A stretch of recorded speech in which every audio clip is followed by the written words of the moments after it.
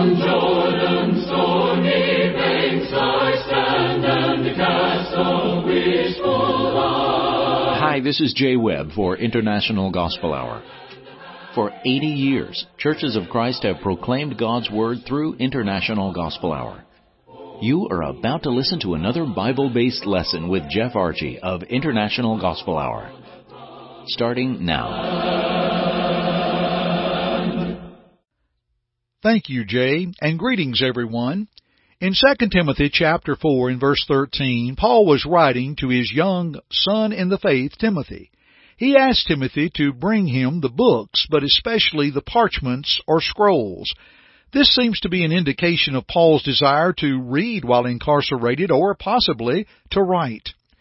Occasionally here on Are You Listening, I like to share good biblically based articles that have been penned.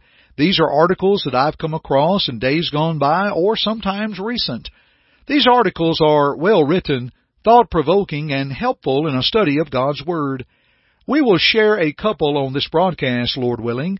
But first, our Jay Webb has a special word. Hello, friends. Miss a broadcast of Are You Listening?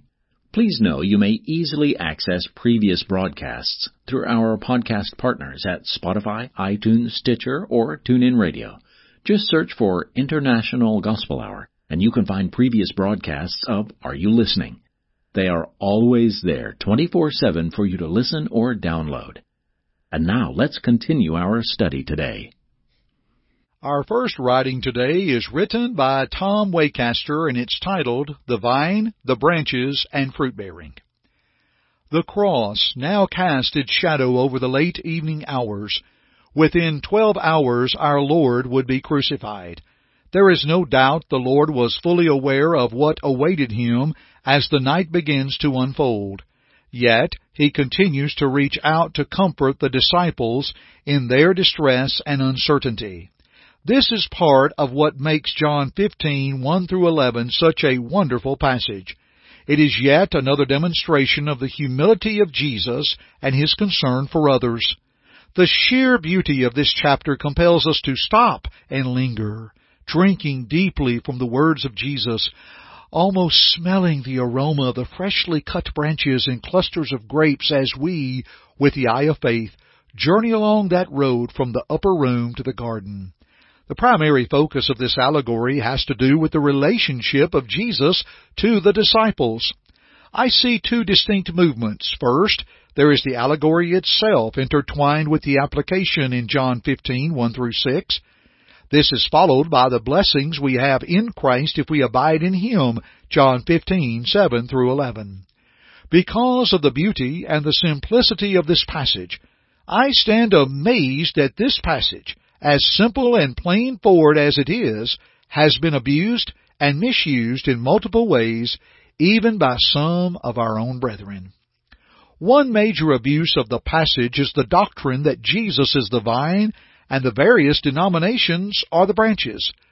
The branches are not the various religious Protestant denominations.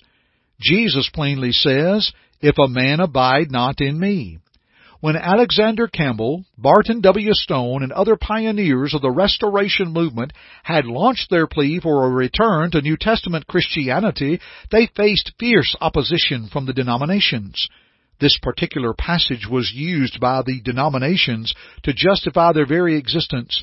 They would compare the church to a great tree with its many branches and argue that the tree is the universal church and the branches are the different denominations. Upon careful examination of this passage, it becomes clear that their analogy creates a religious monstrosity that is nothing like what we read about in the New Testament. It is evident that Jesus was not referring to the denominations for a number of reasons. First, as noted, Jesus plainly says, "If a man abide not in me." Jesus is speaking of individuals, not denominational bodies. Second, His words are addressed to these 11 men. There is not the slightest indication that Jesus said anything about the church, much less the various denominations created by the fertile imagination of men. Third, The church was not even in existence at the time these words were being spoken, and would not come into existence for several more weeks.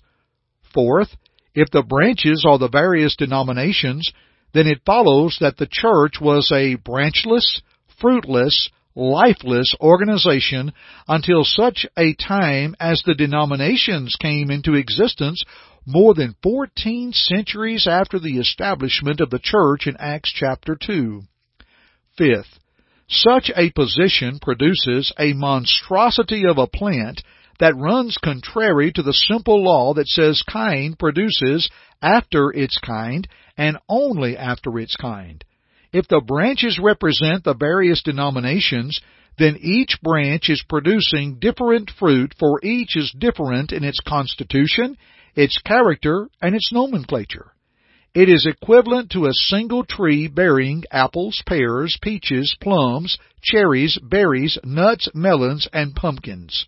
Men laugh at such a notion, yet embrace precisely the same thing when it comes to the denominational concept of Christianity. What then does the text mean?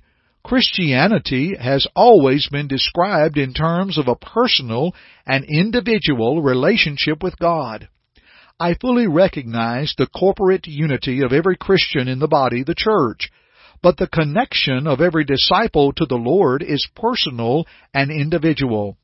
Obedience to the gospel is an individual responsibility. The judgment will be personal, Romans 2:5 and 6, and discipleship is an individual responsibility.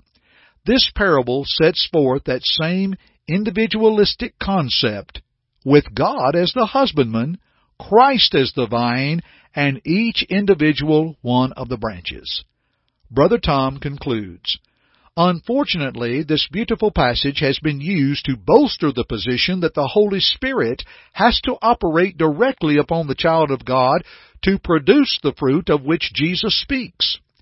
Focusing upon verse 5, it is sometimes affirmed that those outside of Christ, in example, those are not attached to the vine, cannot bear any of the fruit of the Spirit described in Galatians 5:22 and 23.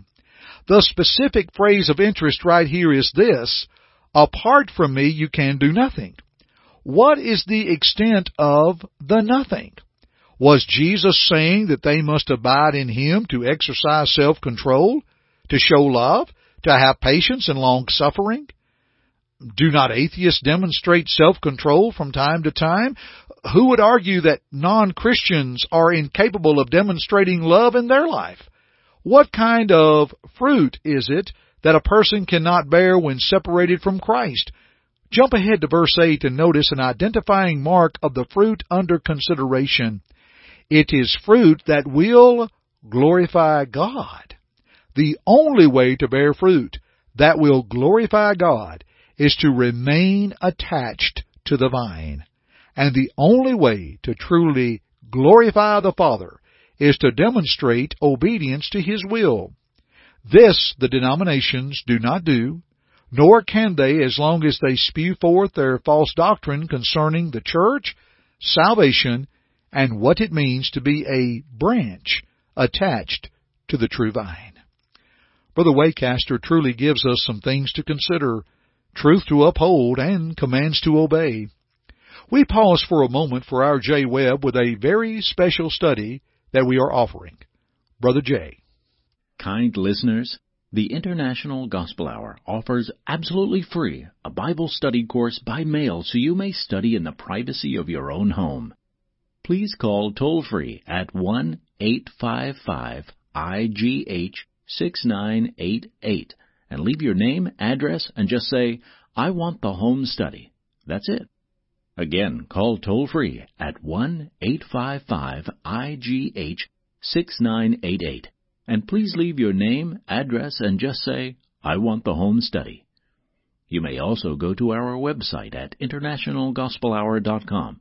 Click on the Contact tab and leave us the same information, name, address, and type, Please send the home study. We'll send it as soon as possible. Thanks always for your interest in the things of God. And now, back to Jeff. And now David Hill writes about God's amazing grace. Let us listen. The amazing grace of God had its beginning before the foundation of the world. 2 Timothy 1 verse 9. God's plan to save man was no accident or afterthought. It was the love of an all-knowing eternal God planned and in place before man would make his bad choices. Colossians 1:23. The completion of God's plan to save man came with the new covenant. It was Christ's sacrifice and resurrection that made it possible. God's grace extends to us as favor from heaven and should be an encouragement to live the best life possible without looking back or turning back. Galatians 2:21. It should be the natural motivation of the great salvation, Hebrews 2 verse 3, to want to live the Christian life and carry this wonderful message to the world, Titus 2 verse 11. In the religious world today and among those claiming to be Christian, there is a prevalent teaching of no limits to God's grace. John Calvin advanced a belief system, Calvinism, that taught one could not fall from grace. That false system is still greatly affecting Protestant denominations. The idea that there are no limits, that man or woman can do whatever he or she wishes to do, free of any retribution from God, did not originate with God but with man, Galatians 5:4. The New Testament clearly teaches in many places that one can choose to leave God and fall from grace. Thus, there is a limit to the grace of God. Not a limit to God's power, but a limit brought about by and through man's free will. God's amazing grace is offered and His long-suffering extended, 2 Peter 3:9, but it is up to men and women to take hold of it in a manner of speaking. Through obedience to the gospel, we receive the grace of God through the washing away of our sin, Acts 22:16. It is there that we begin to walk, and the blood of Jesus Christ keeps on cleansing us of sin on the condition that we keep walking in the light, 1 John 1:7. So long as we continue to walk and grow in Christ, 2 Peter 3:18, we have the promised home of heaven, Revelation 22:14. God's amazing grace produces a beautiful life here on earth and a glorious home in heaven beyond our limited imagination. Next time you're feeling distraught or blue, direct your thoughts to God's amazing grace. It's what makes life worth living and death worth dying. We thank you for joining us today and hope these thoughts are of help to you. Let's continue our studies together, shall we? Thanks for joining me on the International Gospel Hour today. I'm Jeff Archie, and dear friends, keep listening. Thank you for listening to our broadcast today. We hope first that it glorified God, but second, we hope that it edified you. Listen to it again if you need to, or to other lessons in this series by going to the Media tab at our site, internationalgospelhour.com.